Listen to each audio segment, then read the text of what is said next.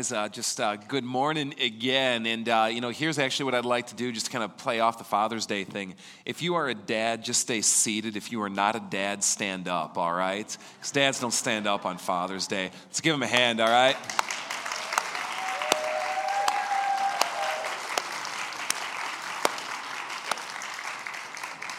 It's utterly fantastic that at least 5 women stayed seated through that. And a deep happy Father's Day blessing to you as well, all right?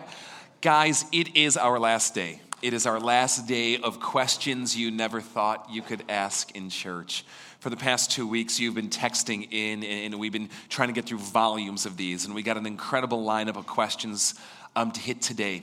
But what I want to invite you to do right now is pull out one of these. Take out your phone. And what we are going to invite you to do is text in any question to this number right here, 815-314-0363. Text in any question you have on God, the Bible, Christianity, life, spirituality, fellowship of faith, the church in general, me. Nothing's off limits. Everything is fair game. And I will do my best. I'll get them anonymously, and I will do my best to answer them in real time on the spot. And let's see what happens here, all right? Guys, while you're texting your fresh batch of questions in, let me bat cleanup on some that remained from previous weeks. So, this person texted, "My friend is a very charismatic believer and claims that we can grow into perfection on this earth while following Christ. I never considered the thought that we could be perfect in this life. However, I've started to think that his mindset, whether true or not, is more beneficial because he probably will get closer to being like Christ than some of us who consider that goal impossible. And you know what? I couldn't agree with you more. While I disagree with your friend that I think it's possible for any of us to achieve what I would call entire sanctification or perfection morally this side of eternity, I think way too many people are way too quick to give up and play the victim role to sin. God beats sin. God's Spirit is stronger. My chains are gone. I've been set free." Okay, we sing it for a reason, right? And way too many of us are too quick to throw up our hands going, "Oh, I'm just a poor, miserable sinner." Yeah, could not agree more. What does God consider cheap grace? Do you ever hear that phrase, cheap grace? It's fascinating to know who coined it or who used it or who at least propagated it in a way. His name was Dietrich Bonhoeffer. How about that for your next kid's name? Dietrich Bonhoeffer was a German theologian in World War II Nazi Germany. He was part of the underground movement and was even part of a movement to assassinate Hitler as a church leader. So you gotta rock on, love that in its own twisted, perverted way, right? Dietrich Bonhoeffer fled Germany when he saw the writing on the wall, and he came and studied at Union Seminary here in the States. And it was while he was here that he was convicted by the writings and teachings of certain men, and most notably Jesus, that God was calling him to go back into the lion's den, to go back into Germany. When Bonhoeffer writes about cheap grace, it's not theory. Bonhoeffer was arrested for propagating anti-Nazi views and speaking out boldly with a prophetic voice. He was executed by the state 11 days before Germany fell. How about that? This is what cheap grace is all about for Bonhoeffer. Taking it lightly. Going, it's free, right? Jesus died for you. Free. Free to you. A gift. It's about taking it for granted. It's about treating it like a life insurance policy or a fire insurance policy. It's about taking this amazing gift of grace that God has given you and holding it lightly and not letting it consume your life. If what Jesus did for you is anything less than utterly life reorienting, it has become cheap grace. That's what it's about. All right, next question. Who wrote the Bible? Lots and lots of people. The Bible is actually a collection of books, 66 books. many of whom have different authors, and some that to our knowledge now are anonymous. We don't know who the author is. But the cool thing in the Bible is there seems to be this thread that God in some way has authored it from beginning to end, speaking through different prophets and poets and voices, speaking through different times of history, through different angles and way of saying, in some kind of unified story, arc, and whole. So the answer, I guess, becomes twofold. For all the people who fought in the army, does God give them, or does God forgive them for fighting and not having peace with each other? God forgives everyone who asks for his forgiveness. No matter what you've done, no matter what horrible things that duty may have called you to, or that you may just have done and they were just horrible, God forgives everyone who asks for his forgiveness. And we'll unpack this one a little bit later on with another question that we're going to get to. Let's go one more. What does the Bible say about euthanasia? Euthanasia, if you don't know the word, actually means good death. And the way that I can sum it up is putting people out of their misery who happen to be suffering. The Bible is actually silent on it specifically. You can't look up in a concordance the word euthanasia and find it. And you know, so many of us, I think, have struggled with this. We talked at 9 o'clock today about this as well. I remember when my own dad was in his final days in an ICU ward, dying of lung cancer. And on respirators and tubes and machines and everything else. And you ask these questions, how long do we do this? Should we intervene? What is the right thing to do for Dad? We would put an animal out of their misery. Why not a human, right? Let me just say I get it. I do. I completely get it. But you know, the Bible has this idea that when it comes to human life, there is something qualitatively different than that of other species. That somehow, and again, I'll ask permission for the cliche, that life is sacred for humans. That even when someone is suffering, dying, undignified, there's still something of dignity and holiness there. And God has never called us to take people of our own accord to take their life that way. It doesn't mean you have to fight for life at all costs. It doesn't mean you can't say, Lord, I'll just let this have its way, and that's fine. You don't have to fight for life at all costs. But it does seem that God inserts and says, but don't have a hand in taking it. And sometimes God calls us to suffer. It's the calling none of us want. Sometimes God allows it. And what it's our job to do is come around people in times like that and help them pass to the other side. To love them and surround them and care for them. That's what Christians have been doing for 2,000 years. That has been their way, not ending it prematurely. Great questions. Now let's hit some of the ones that are coming in by text. Okay? All right. Is suicide a sin? My mother, her father and uncle, a cousin, and several other family members took their own lives. Will I see them in heaven again? A lot of you know who have been with us here that my own dad took his life about 3 years ago now. No, my dad took... Oh, thanks, Tina. No, I have two dads. I have a stepdad and a dad. They're both my dad. One died of cancer, one took his own life. Yeah, thanks. All right. Why don't you come on up? Got some more questions for you here, all right? Yeah. But yeah, if that's confusing, yeah, do it. Come on, that'd be good. Yeah, but I get the suicide question personally. I really do. Is suicide a sin? You better believe it. It absolutely is a sin. It's murder. Just like euthanasia is murder. It is a sin. But to your other question, will I see them in heaven again? All who call upon the name of the Lord will be saved. Where sin increases, grace increases all the more. Suicide is not an unforgivable sin. I don't know your family members. But if they've called on the name of the Lord, if they are in Christ, they are forgiven. All right? What is your view of being baptized in the Holy Spirit, including speaking in tongues? My view is that they are really cool, awesome things. All right? What do I say when asked, are you saved? Yes, I believe I am saved. Maybe say that. Maybe say that. And go, yeah, amen. All right, rock on. And good to hear, too. What is your favorite thing about being a dad?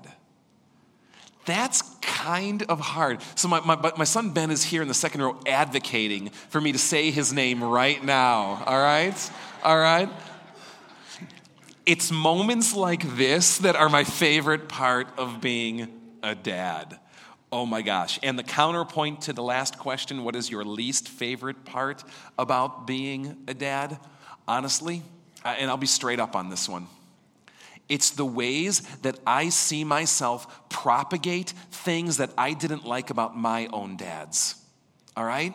That have become a part of me, and watching them manifest in how I treat my kids. And stepping back going, I hope I am not screwing them up as bad as my parents screwed me up. That is my least favorite part, and coming to terms with those kinds of regrets and guilt and things like that. All right, you missed 9 o'clock, whoever texted this, so I will answer you here at 10:30, because I answered this at 9. Martin Luther said in his writings to sin and sin boldly. Rock on, Luther. Let's give him a hand for saying that, right? He also said Christ probably committed fornication. I'm not sure he said that. And Luther was anti-Semitic. Yeah, he was, but I'll tell you, Luther hated everyone. See what he writes about people who speak in tongues. See what he writes about Catholics. See what he writes about Muslims. See what he writes about people who look at him the wrong way at breakfast. Luther was an equal opportunity offender, Jews included. So anti-Semitic really isn't the best way of looking at it because it wasn't a Jew-specific thing. In the context of his writings, what on earth was he thinking? The dude was nuts and he drank a lot. I don't know what to say more than that, all right? But the sin boldly thing, it was actually one of my favorite things that Luther ever wrote. He said, sin boldly. Just like Jesus said, if you don't hate your father, you cannot be my disciple. They're both nuts, right? And that's why Luther was a follower of Jesus. What is Luther getting at with sin boldly? It's this. If you're a Christian here, I guarantee you do this. You soft pedal your sin. You downplay it. You rationalize it. You chalk it up to weakness or struggle or, we're all, just putting that voice on it doesn't make it any better. It doesn't make it more acceptable. It's dirty, it's rotten to the core, and it's vile. And as Christians, we have a great propensity for soft pedaling our sin. Luther went into Christians' face and said, no, sin boldly, own up, man up. Look your sin square in the face and boldly let it show for everything it is, because until you do that, Christ's death means nothing to you. Sin boldly, Luther said, but put your trust in Christ's grace all the more. All right? Good writing, cool stuff. All right, let's see here. Does the Lutheran Church believe that the Bible is the inerrant, which means without error, all right, Word of God? Which Lutheran church? Okay. Do you? Yes. Yes, I do. In the original manuscripts, doesn't mean every version out there is perfect, but in the original manuscripts, pen, an absolute yes. And there's different kinds of Lutheran churches, and it's really confusing because no two are alike. I'm not talking local congregations, I'm talking sub-denominations, or what's often called fellowships or synods.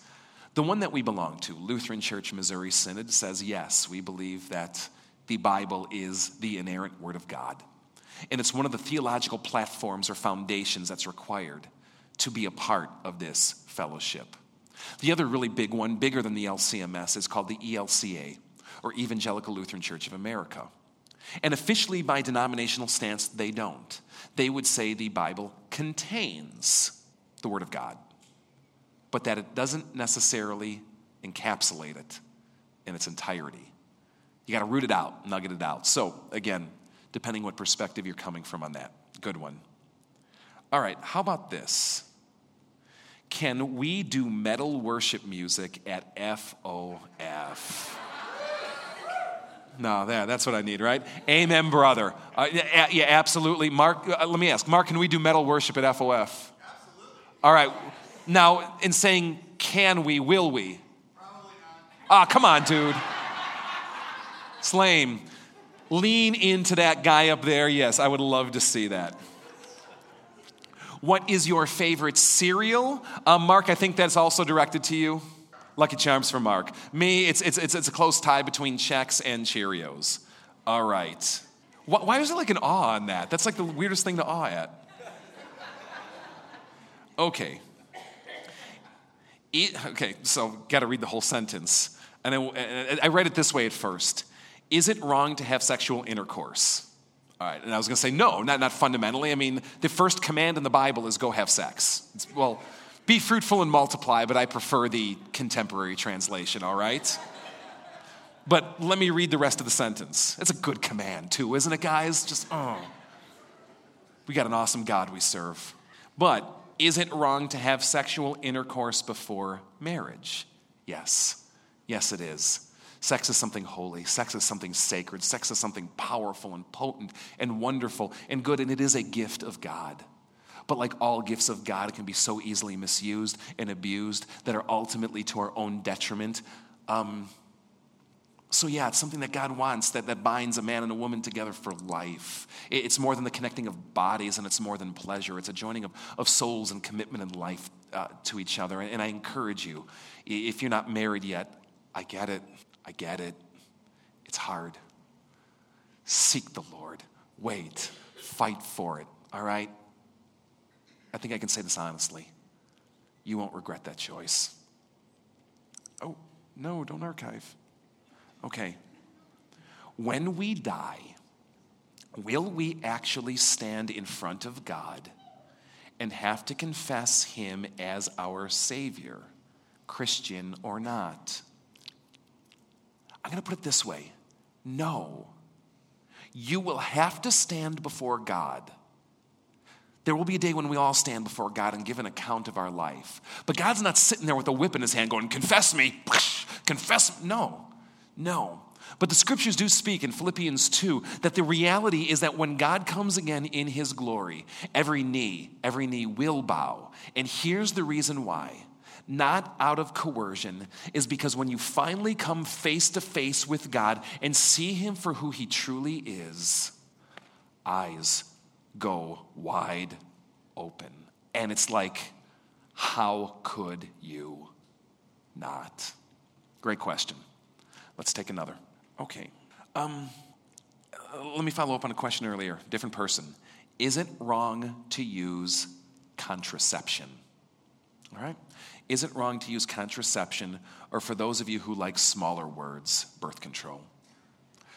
You know, Catholicism would say it is. Protestantism would generally say it isn't, wrong. It is fascinating that, and I haven't done a lot of research into this, but I've been told that before the 1930s, every Christian movement and church body said it was wrong. Fascinating. I don't know what to make of that. But there's different kinds of contraception. So I think it kind of gets into what you're talking about. I'm going to defray that a little bit because it starts to get a little complicated. I remember when my wife and I got married, she was on the pill. And it came to our attention that a lot of birth control pills have a side effect, that if impregnation happens, it will abort. And I'm not a doctor, but the research we did seemed to confirm it. And we made a decision at that point, because we think life is sacred, to walk away from that version. But does that mean that when God says, be fruitful and multiply, it's like a rabbit? I've come to believe not. I think our culture has so radically gone to a side of not seeing children as a gift because we love our freedom and we love our space and we've come to downplay family, that sometimes I think we use birth control in a bit of defiance to that first command. But I would say this, I think fundamentally at some level, is it wrong, matter of fact, de facto? I would say no. What's your favorite version of the Bible? Don't really have a favorite version of the Bible. I like different versions for different things they do. I like the NIV because it's the devil I know, right? It's what I've used, and it's the one that's kind of been imprinted in me as my native biblical language. I like the NASB a lot because, man, it gets close word to word, and it does some translational things that are, ooh, baby. I like the Message because it is so dynamic and so contemporary and so just has this amazing perspective that it brings. I like the NRSV because it's the only Protestant translation that gives you the Apocrypha. So there are different things I like about different versions, and I would encourage you not to marry yourself to one.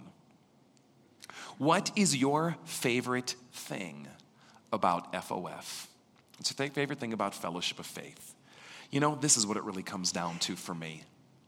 This is a church where we together seem to have a hunger and an interest and a freedom to experiment, to explore, to go out of the confines that human beings set up in their boxes and go, what might God be doing? And how do we find it out? And if we don't have it mastered, we can kind of get dirty in the process and figure it out together. And what I love about this church is it's a place that seems to revel in that and go after that and want that kind of thing. To say that God is wild and untamed and we can openly and freely wrestle with him in the muck through that. That's what I love about FOF. Is there such thing as an unforgivable sin, in quotes? In quotes, yes.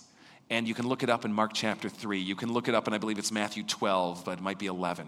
It's 12. Yeah. Blasphemy of the Holy Spirit is what's called the unforgivable sin. Text more on that if you'd like. Okay? How did the Holy Bible get named the Holy Bible? Well, because publishers who write Bibles like to put Christian-sounding words on it. So the word holy got attached. But do you realize that the word Bible is actually a Greek word? Biblos. And what it means is book. So in Greek, they go, read the book. Right? That's all Bible means. And the reason they called it the book is because Christians were pioneering technology back in the New Testament era. Everyone wrote on scrolls, but they had 4 gospels, not one. And they wanted to keep them all together, not separate. So they came up or monopolized on a new technology called the codex, or the book, binding leaves of paper so they're all together to compare. And that's how it became known as the Bible. It's those people that use the book. What's a book? Remember like when internet came out and people were like, Henry? I don't know. Right? All right. Cavaliers or Warriors? Who you got? Warriors. All right? All right. Let's get that one. No, don't do that. All right. Okay. PG-13 on this, all right? Got 5 in your kids' ears. 4, 3, 2, 1. You already addressed that sexual intercourse before marriage is wrong, but what about sexual stimulation, oral, anal, etc.? All right. Hey, and I want to applaud you for asking the question. Because if you can't ask questions like this and wonder what God says about it, then what are we doing here? Right? It goes back with the sex thing. Sexual stimulation is part of the sexual experience. It's a gift of God. I mean, God could have made us to reproduce like pine cones, just like dust blowing in the air and just completely asexual. I mean, how lame is that? God said reproduce, and he gave you a sex. Stimulation is part of that. It's a good thing. It's a blessing. Nothing to be ashamed of, nothing to be embarrassed of, nothing to hide from. So, it's a blessing of God. But like all blessings, it can be abused or misused. Now, there's a list of specifics we can get into, and let's find a table and talk, all right, afterwards. But I want to give a warning on this because maybe the masturbation question is kind of hovering underneath. And I'm just going to give some kind of off-the-cuff advice on this. Some people, they're so concerned about their preteen or their teenager who might be engaged in it. All right, there comes a time when it's time to put childish ways aside and become a man or a woman and seek it in the way God designed, all right?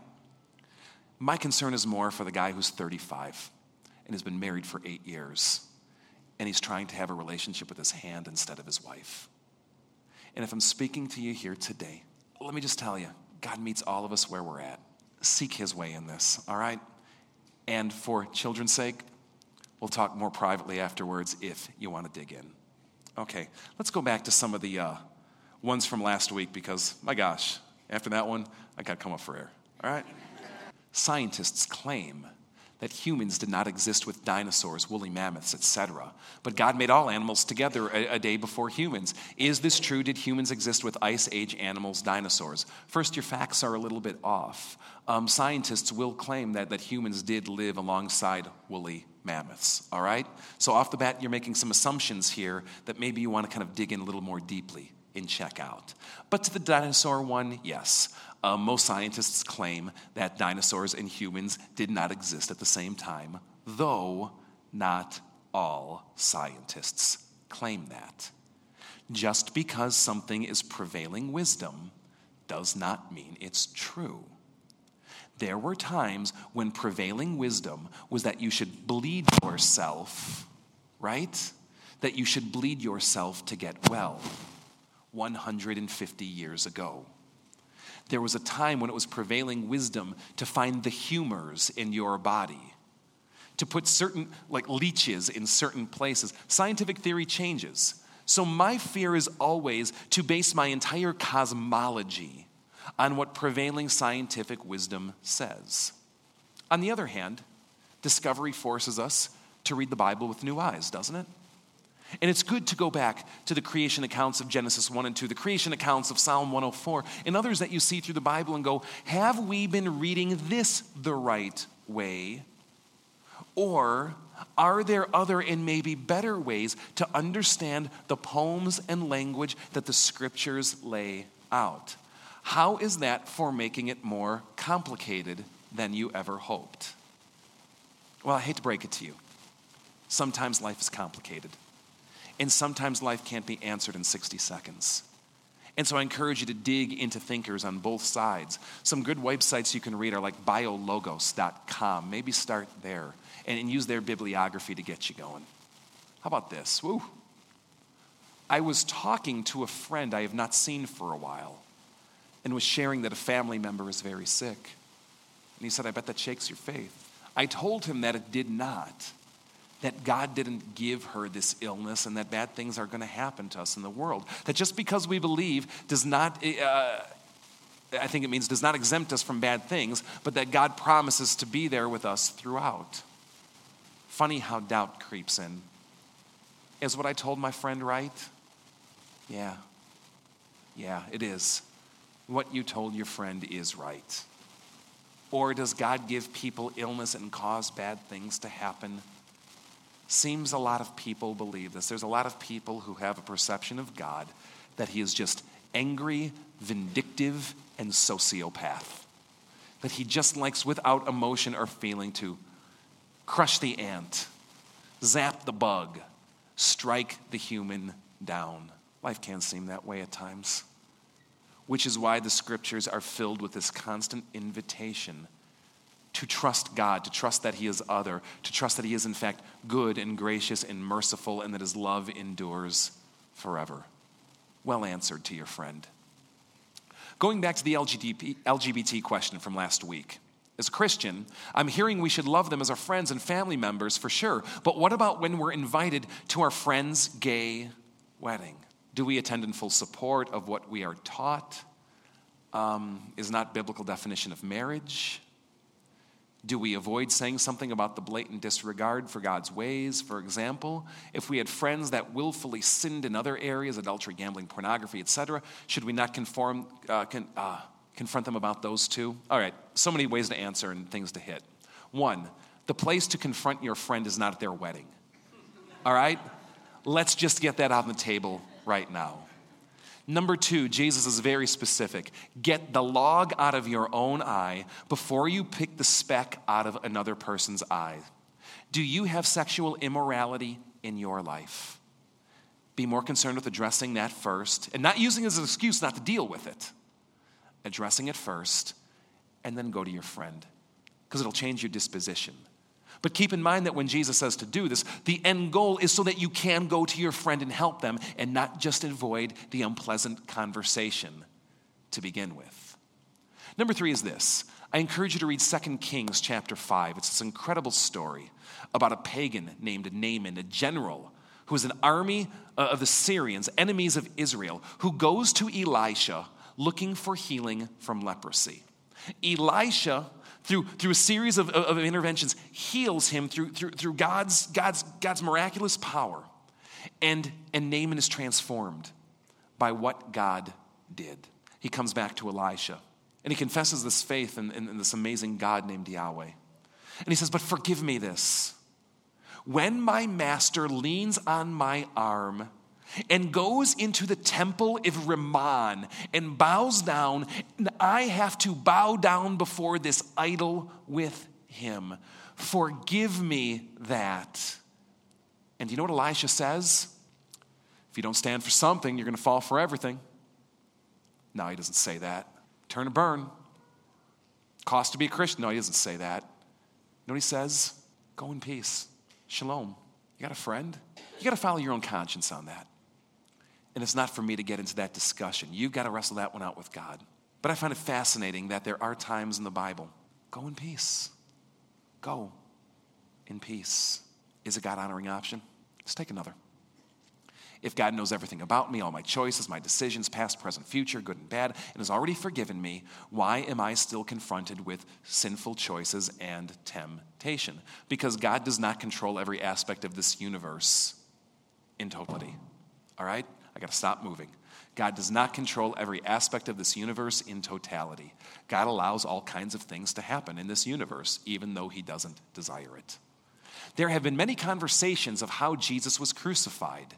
Some believe he was hung on a tree, and others say he was hung more on a T-shaped cross. Lutherans believe in the cross that we have at the front of the sanctuary. I know we don't. Lutherans don't have an official position on what kind of cross Jesus died on. Just because you see it a lot doesn't mean they say it has to be that. Which is correct and doesn't really matter? Doesn't really matter. Romans crucified in all different kinds of ways. Some that looked like that. Some that looked like T's. Some that looked like X's. Peter was crucified on one that was like one of those upside down. I'm sure they had other styles as well. Who knows what was in fad in the season of 33 AD in cross-making? It doesn't really matter. What matters is that he died. What we know is this. The Bible says he was nailed to a cross. What we know is that there's a Roman spread. What we know is that there was a written notice put above him in some fashion, and how they attached it, you got me. But good one. Is suicide a sin? You texted that in. In the Confession of Faith, it says we have not loved our neighbors as ourselves. How does that apply? If you hate yourself, it's getting to what the spirit of the command is about. It's not that it lowers the bar.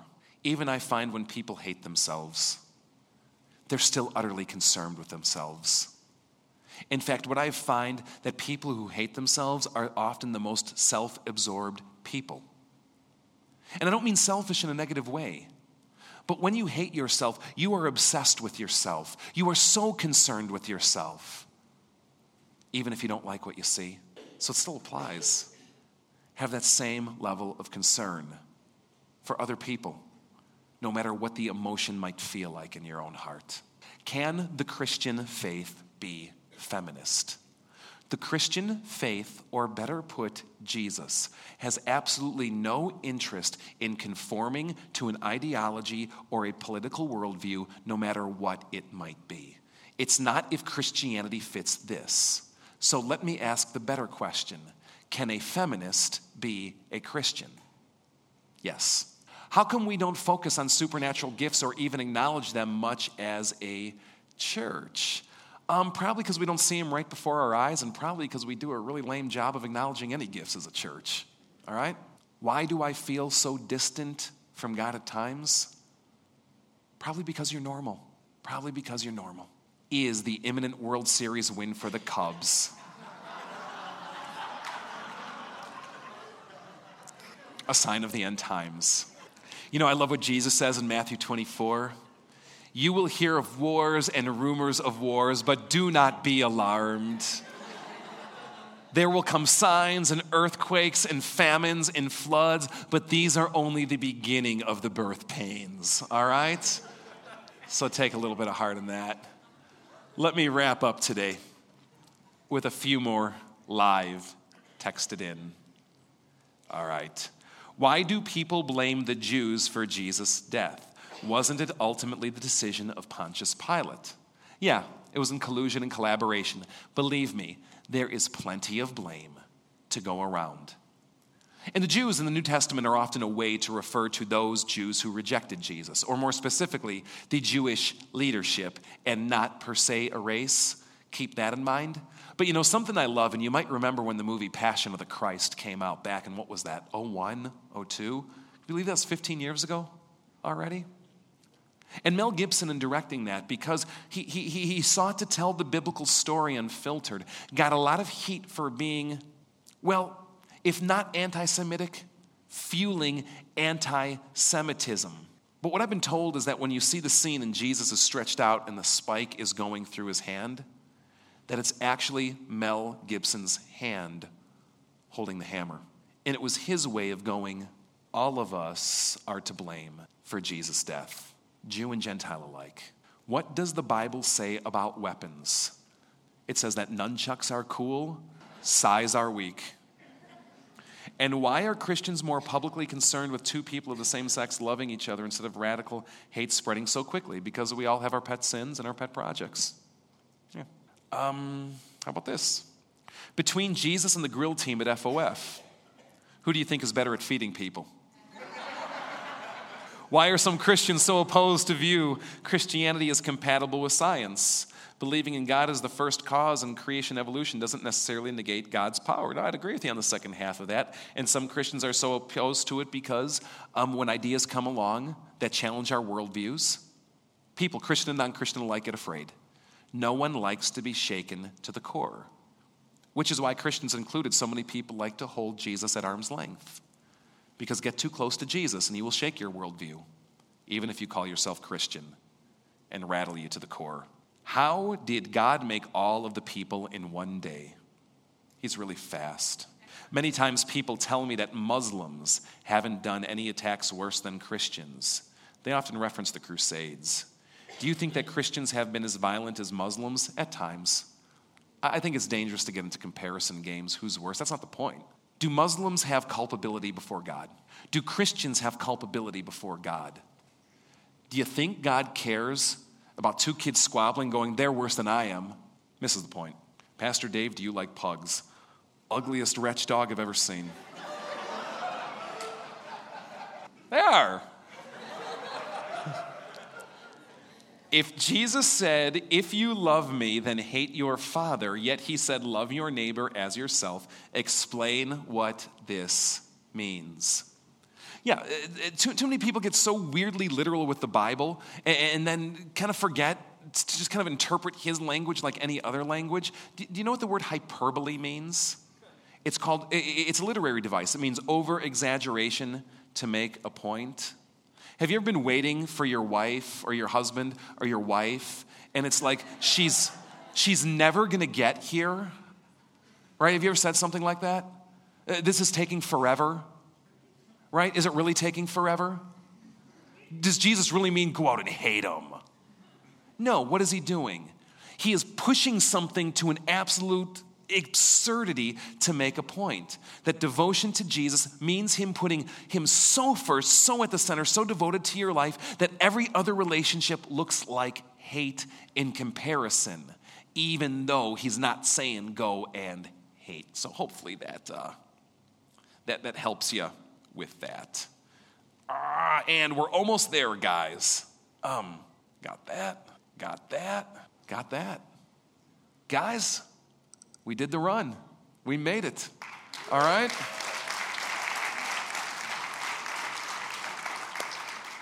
Great questions.